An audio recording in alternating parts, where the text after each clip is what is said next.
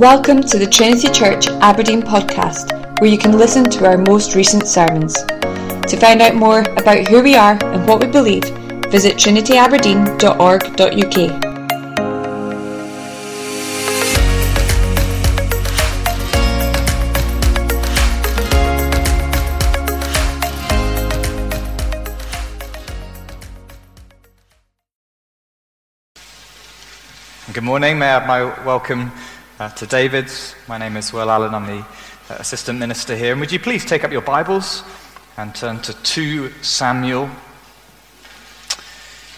chapter 20. We're into the closing chapters now of this book.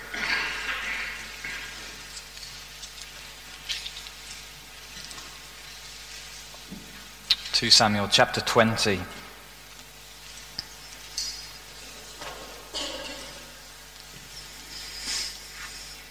David has just returned as king, and then this happens. Verse 1.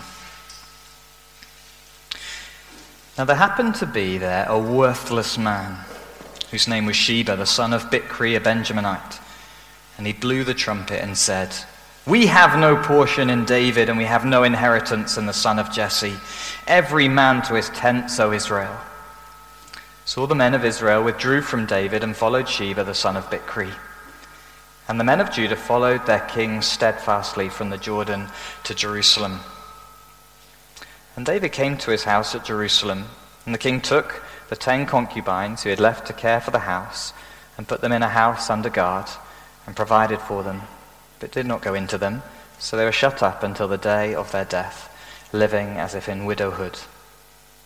Then the king said to Amasa, "Call the men of Judah together to me within 3 days, and be here yourself." So Amasa went to summon Judah, but he delayed beyond the set time that had been appointed him. And David said to Abishai, "Now Sheba the son of Bichri will do more harm than Absalom. Take your Lord's servants and pursue him, lest he get himself to fortified cities and escape from us." And there went out after him Joab's men, and the Kerethites, and the Pelethites, and all the mighty men. They went out from Jerusalem to pursue Sheba the son of Bichri. When they were at the great stone that is in Gibeon, Amasa came to meet them. Now Joab was wearing a soldier's garment, and over it was a belt with a sword in its sheath fastened on his thigh, and as he went forward it fell out. And Joab said to Amasa, "Is it well with you, my brother?" And Joab took Amasa by the beard with his right hand to kiss him. But Amasa did not observe the sword that was in Joab's hand, so Joab struck him with it in the stomach, and spilled his entrails to the ground without striking a second blow, and he died.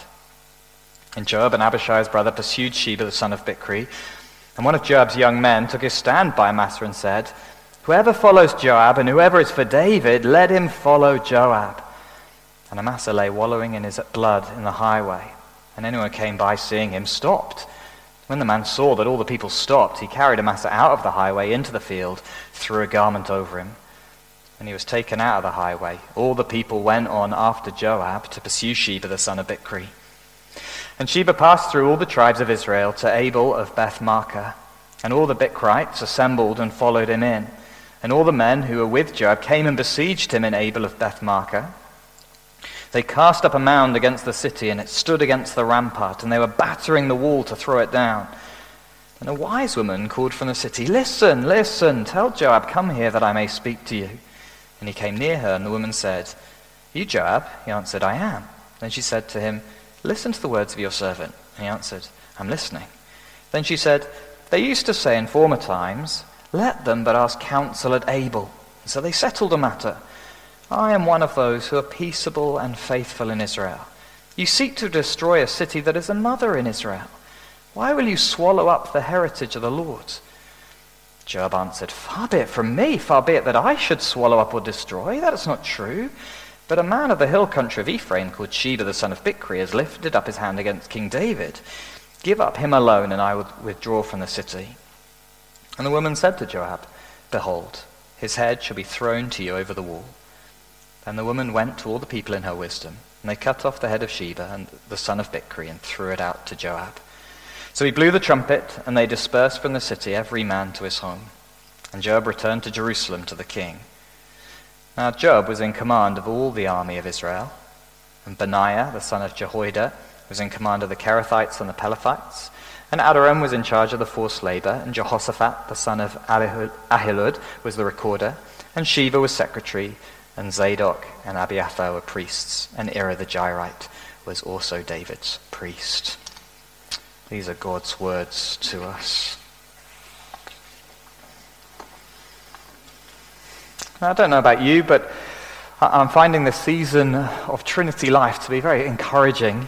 Of course, there are difficulties and challenges as a church family, but there are growing friendships, there are new faces, there's a love for God's word, there's a desire for holiness and service. It's wonderful, isn't it? But it's as we, I think, look at the wider church, I suppose we're reminded that the picture of God's church is a bit more complicated, isn't it? There's a variety of colors and shades to church life, and we know in some areas the church is declining, numbers dwindling, the faithful few are finding themselves alone in large empty buildings, and that's in gospel teaching churches too. In other churches there's been scandals and sin, and whether from top or whether in the congregation, hurt and division. You know, the church in many ways can look weak, can't it? And it hurts. Just recently, a high-profile minister in England has been suspended. He's undergoing investigation, and it had a big impact on my life as a teenager. It hurts. The church looks weak. And just because those things might not be true for us here at the moment, it doesn't mean they haven't been in the past or won't be in the future. God's church can often look like a crumbling castle. Now, there's plenty of those in this country, aren't there? The stones collapsing in, the roofs in tatters, the shape of the great tower reminds us of a better age, an age of glory and prestige. But as we see the moss growing and the rain wearing away its dignity, we know that time is not now. The church, it looks weak. And we're going to see more of that this morning with David's kingdom.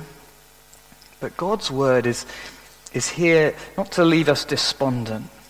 Now, firstly, it's going to help us be realistic about the state of the church, but we'll also find encouragement and grace, even for a weak and crumbling church. Now, here in 2 Samuel, the glory days really are behind us. Up until chapter 11, David was on the ascendancy. Enemies were defeated. The ark, if you remember, was back in his new capital, Jerusalem. Justice and equity was being administered. It was a united kingdom. But since this sin of chapter 11, we've seen things fall apart. So it kind of felt like that, hasn't it? Week on week, we've had sin, rebellion, murder, his family eating itself. We've just had this attempted coup of Absalom. And perhaps things are coming back together. Last week, if you're here in the evening, we saw the king cross the Jordan. He was honored by enemies and loyal subjects. He'd managed to persuade the whole of Judah to follow him, and he'd put Amasa in charge of the army, and David is being restored as king. But even at the end of last week, we saw things weren't quite straightforward, were we? Israel were annoyed by what Judah had done. They were unsettled by how it all worked out. And as we long for things just to calm down a bit, we get to chapter 20. And now this is the last chapter, as we'll see, of 2 Samuel that works in chronological order. That's been describing the rise, the fall, and the restoration of the kingdom. Chapters 21 to 24 we'll see are more of a conclusion that don't fit the chronology of the book. And there's kind of this, oh dear, not again, kind of feel about chapter 20. I don't know if that's how you felt on first reading it. It's not the glorious kind of finish we had hoped for. Because once again, because of sin, God's words show us a weak-looking kingdom. It's a weak-looking kingdom. That's what we're going to spend a bit of time on this morning, getting a glimpse once again of this kingdom. And we see it in two ways. We see it through two men. There's Sheba who makes this overt attack, and then there's Joab, who just lives in covert rebellion. So let's take Sheba first, this overt attack on God's king. An overt attack on God's king. His rebellion, this is open and blatant refusal to have David as king, isn't it? Verse 1, now there happened to be a worthless man whose name was Sheba, the son of Bichri, a Benjaminite. And he blew the trumpet and said, we have no portion in David, and we have no inheritance in the son of Jesse. Every man to his tent, O Israel. Now try and picture the scene, okay? David, he's surrounded by his loyal soldiers who've been fighting with him against Absalom. There's also this large contingent of the tribe of Judah and some of Israel, and they've just crossed the Jordan River. It's a joyful scene. The king has returned. And then this other mass of people arrived, if you remember last time, a representative of Israel, of the 10 tribes. There's this great throng of people coming together. And perhaps the leaders of these different tribes are in discussion and disputing, but still, David is here. The king has returned. But then this man, Sheba, stands up. I don't know, perhaps he's in the higher level discussions, perhaps he's not, but he's had enough. He stands and he blows a trumpet. Suddenly a hush falls over the mass of people. Is this a call to war? What's going on? Why the trumpet? And then Sheba speaks and declares his message, and it's clear, isn't it? Abandon David. He's not the man for us. And David might be the king anointed by God. He might be the one who's brought us success and glory in the past, the one whom God had promised to bring an everlasting kingdom. He might even be the one we swore to serve and uphold earlier. But it's kind of like he says, I don't care anymore. I'm done with him. Can God really provide through this king? Surely there must be better ways, a different way of getting what God has promised. And then this is the message the Israelites jump on board with. Verse 2, so all the men of Israel withdrew from David and followed Sheba the son of Bichri. They've literally just been chatting about how they have shares in the king and were speaking of bringing him back at the end of chapter 19, and now they've gone off with Sheba.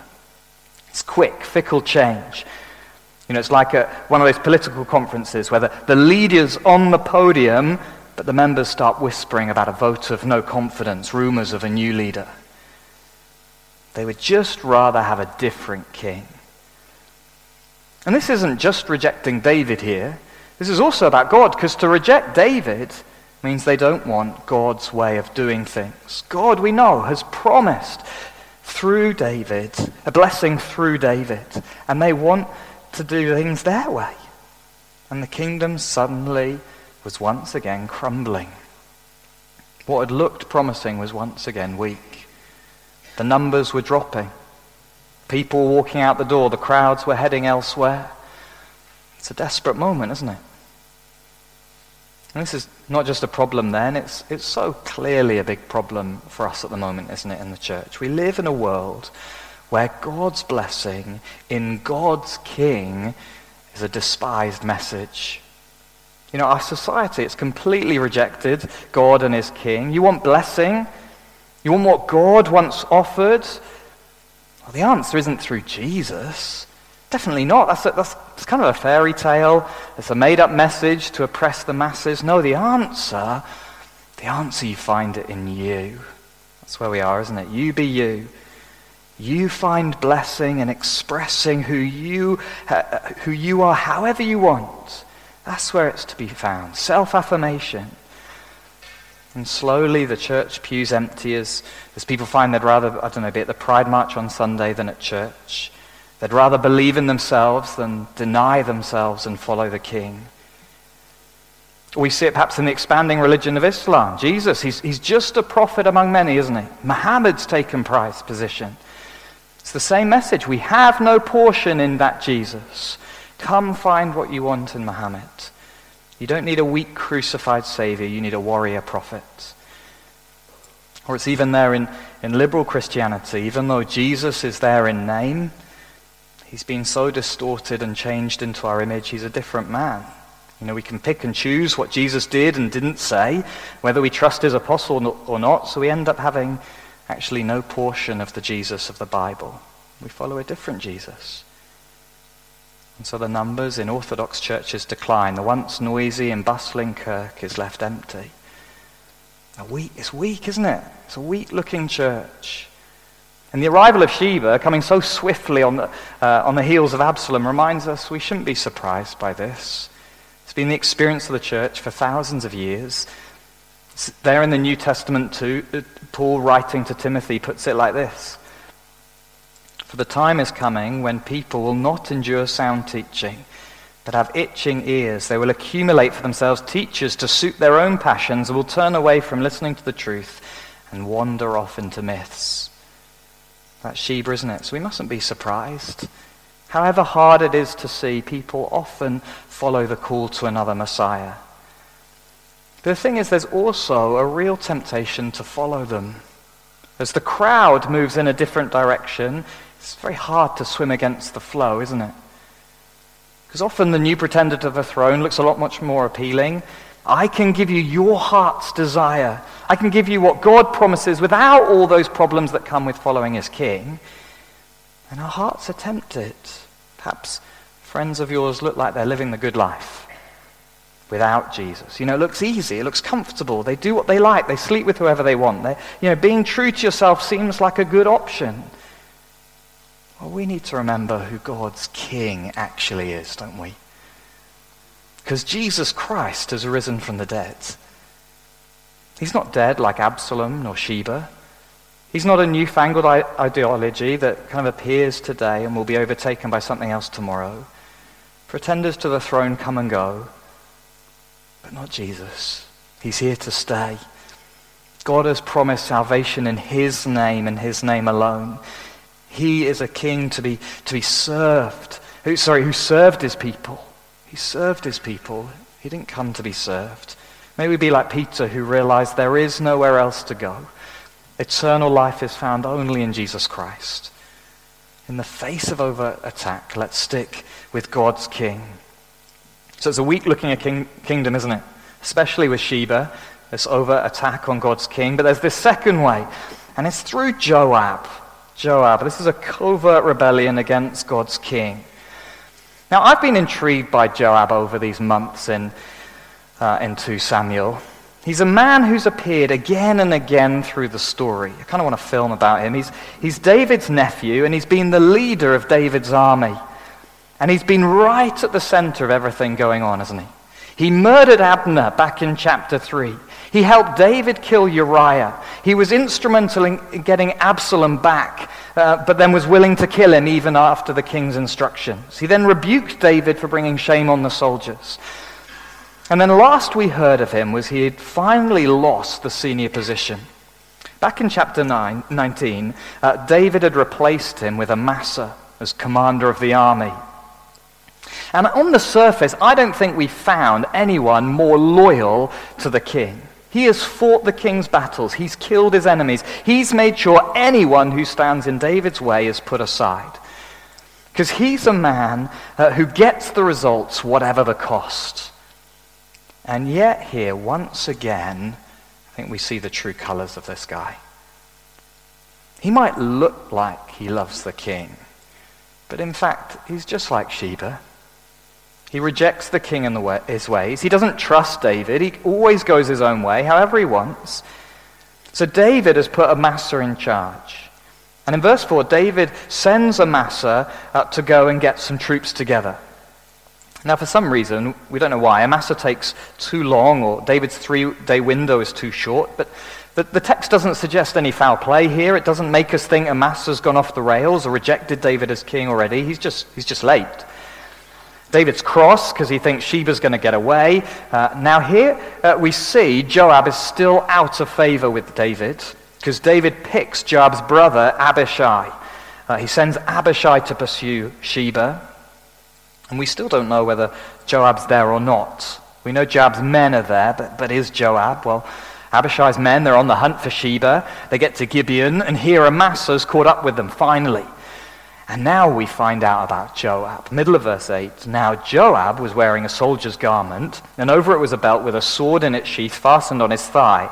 And as he went forward, it fell out. Now I think we can presume it fell out means it falls into his left hand.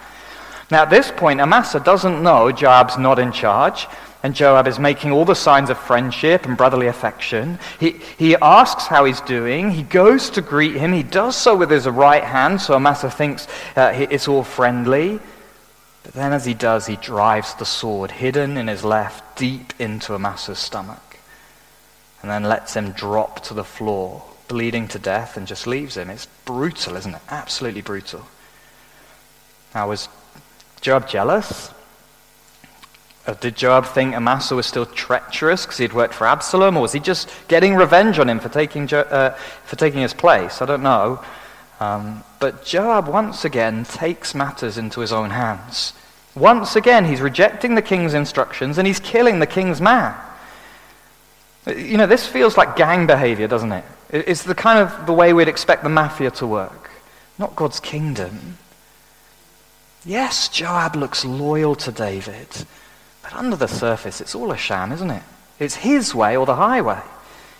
And the mighty men of David know this. They see Amasa bleeding on the ground. They stop to look.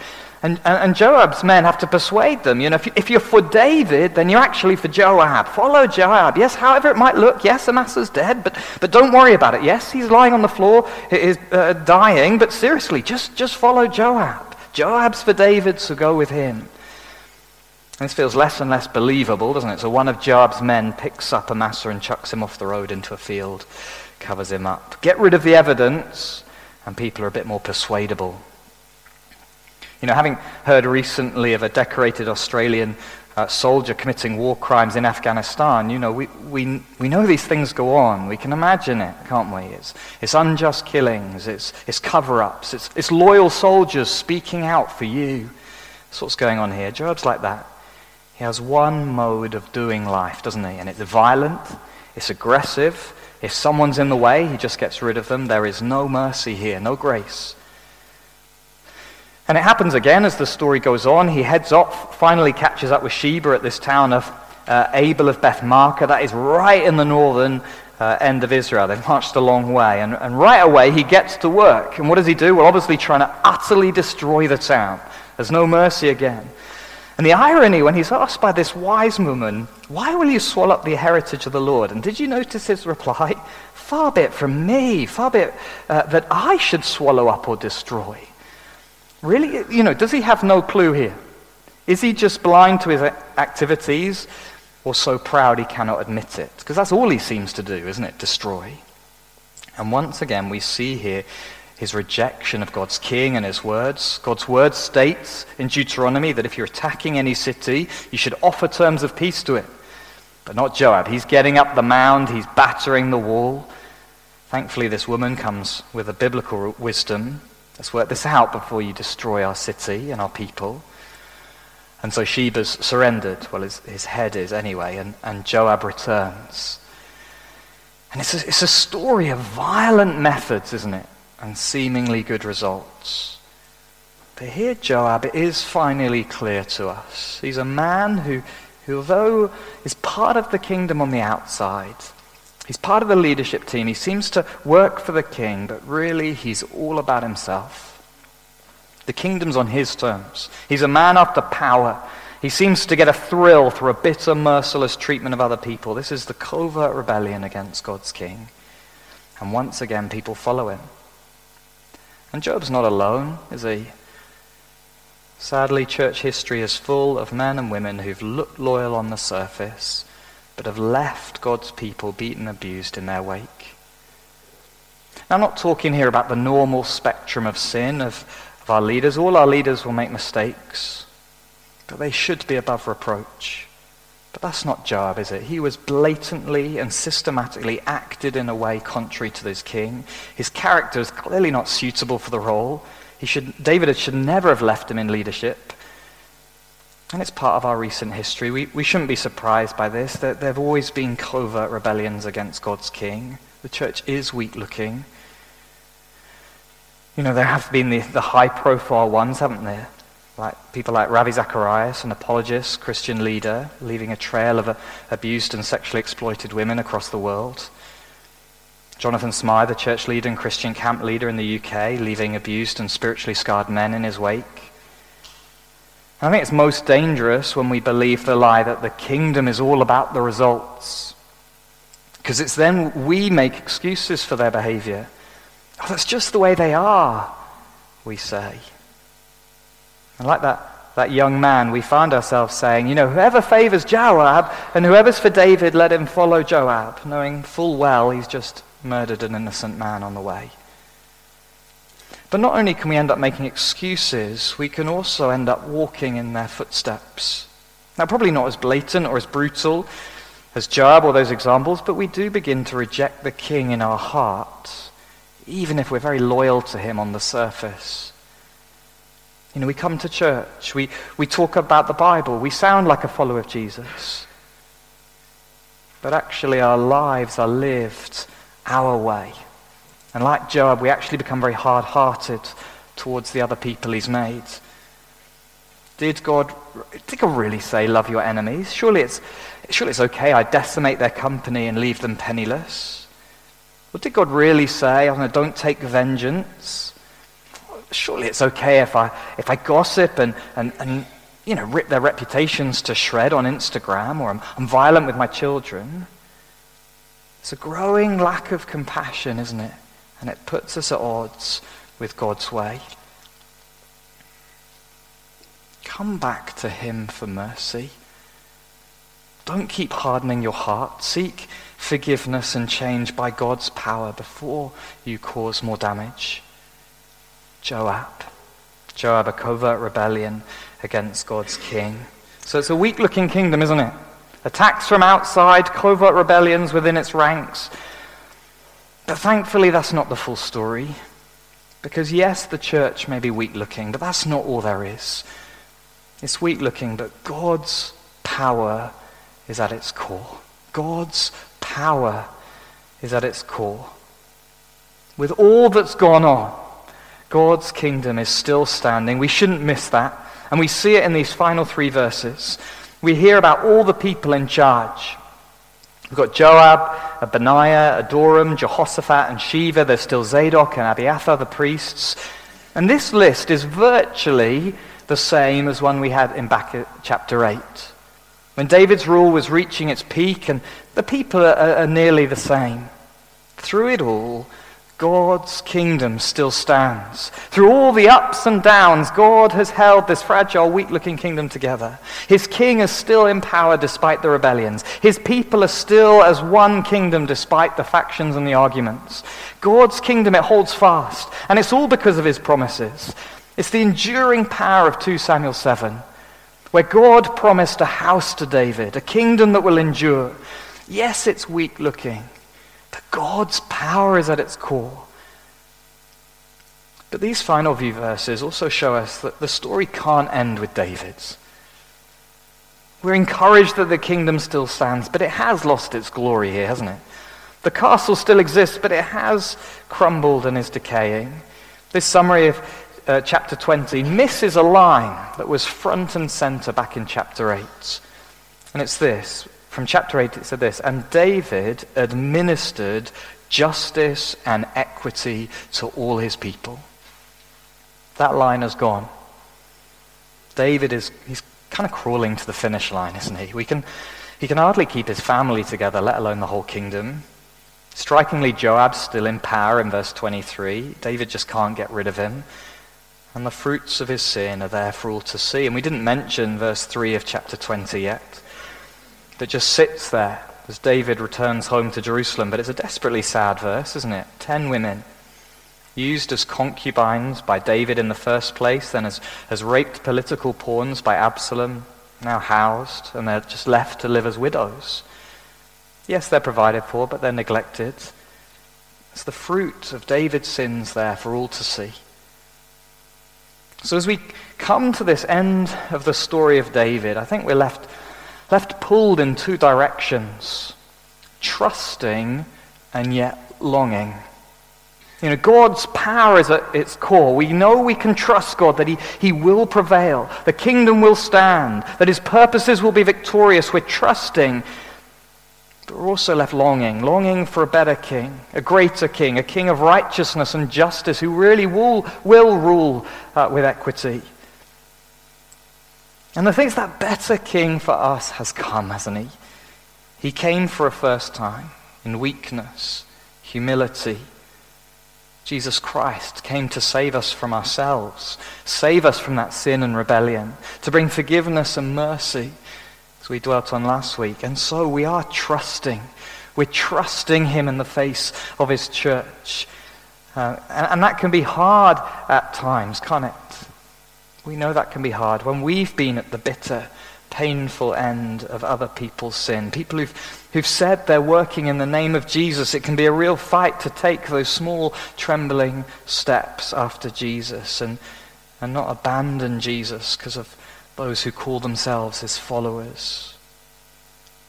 Or it's a battle just to keep trusting even when our friends and family have fallen away and gone after false gods. The temptation is just there to give up and go after the other voices. But we need to be reminded of God's extraordinary love for us, that he hasn't left us with a king like David. He's given us a better king, a king so full of love that he was willing to die so that we might not have to. A king who's so full of compassion for us. His weakness brings us strength. He's our treasure possession, isn't he? We trust. We follow what he says, even if it's to love our enemies and pray for those who persecute us, because he's worthy of our trust, even in the midst of this weak-looking church. And we do see, though, his kingdom flourishing, don't we? He is showing us that he's at work. We see lives restored, don't we? We see families healed. We see friendships strengthening, holiness growing. God's power is within us. He is at our core. And so we keep trusting. We keep walking with Jesus. We keep following and putting him and what he says first, knowing he is the king who will bring equity and justice. He is the king who brings life and an abundance.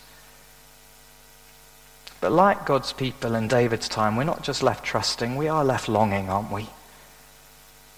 As we see the impacts of sin and rebellion around us, we want the king to return, to fully restore his people, to bring the justice for the weak, to rescue those scarred and hurt, to bring peace so we might not find ourselves caught in the tangle of sin any longer.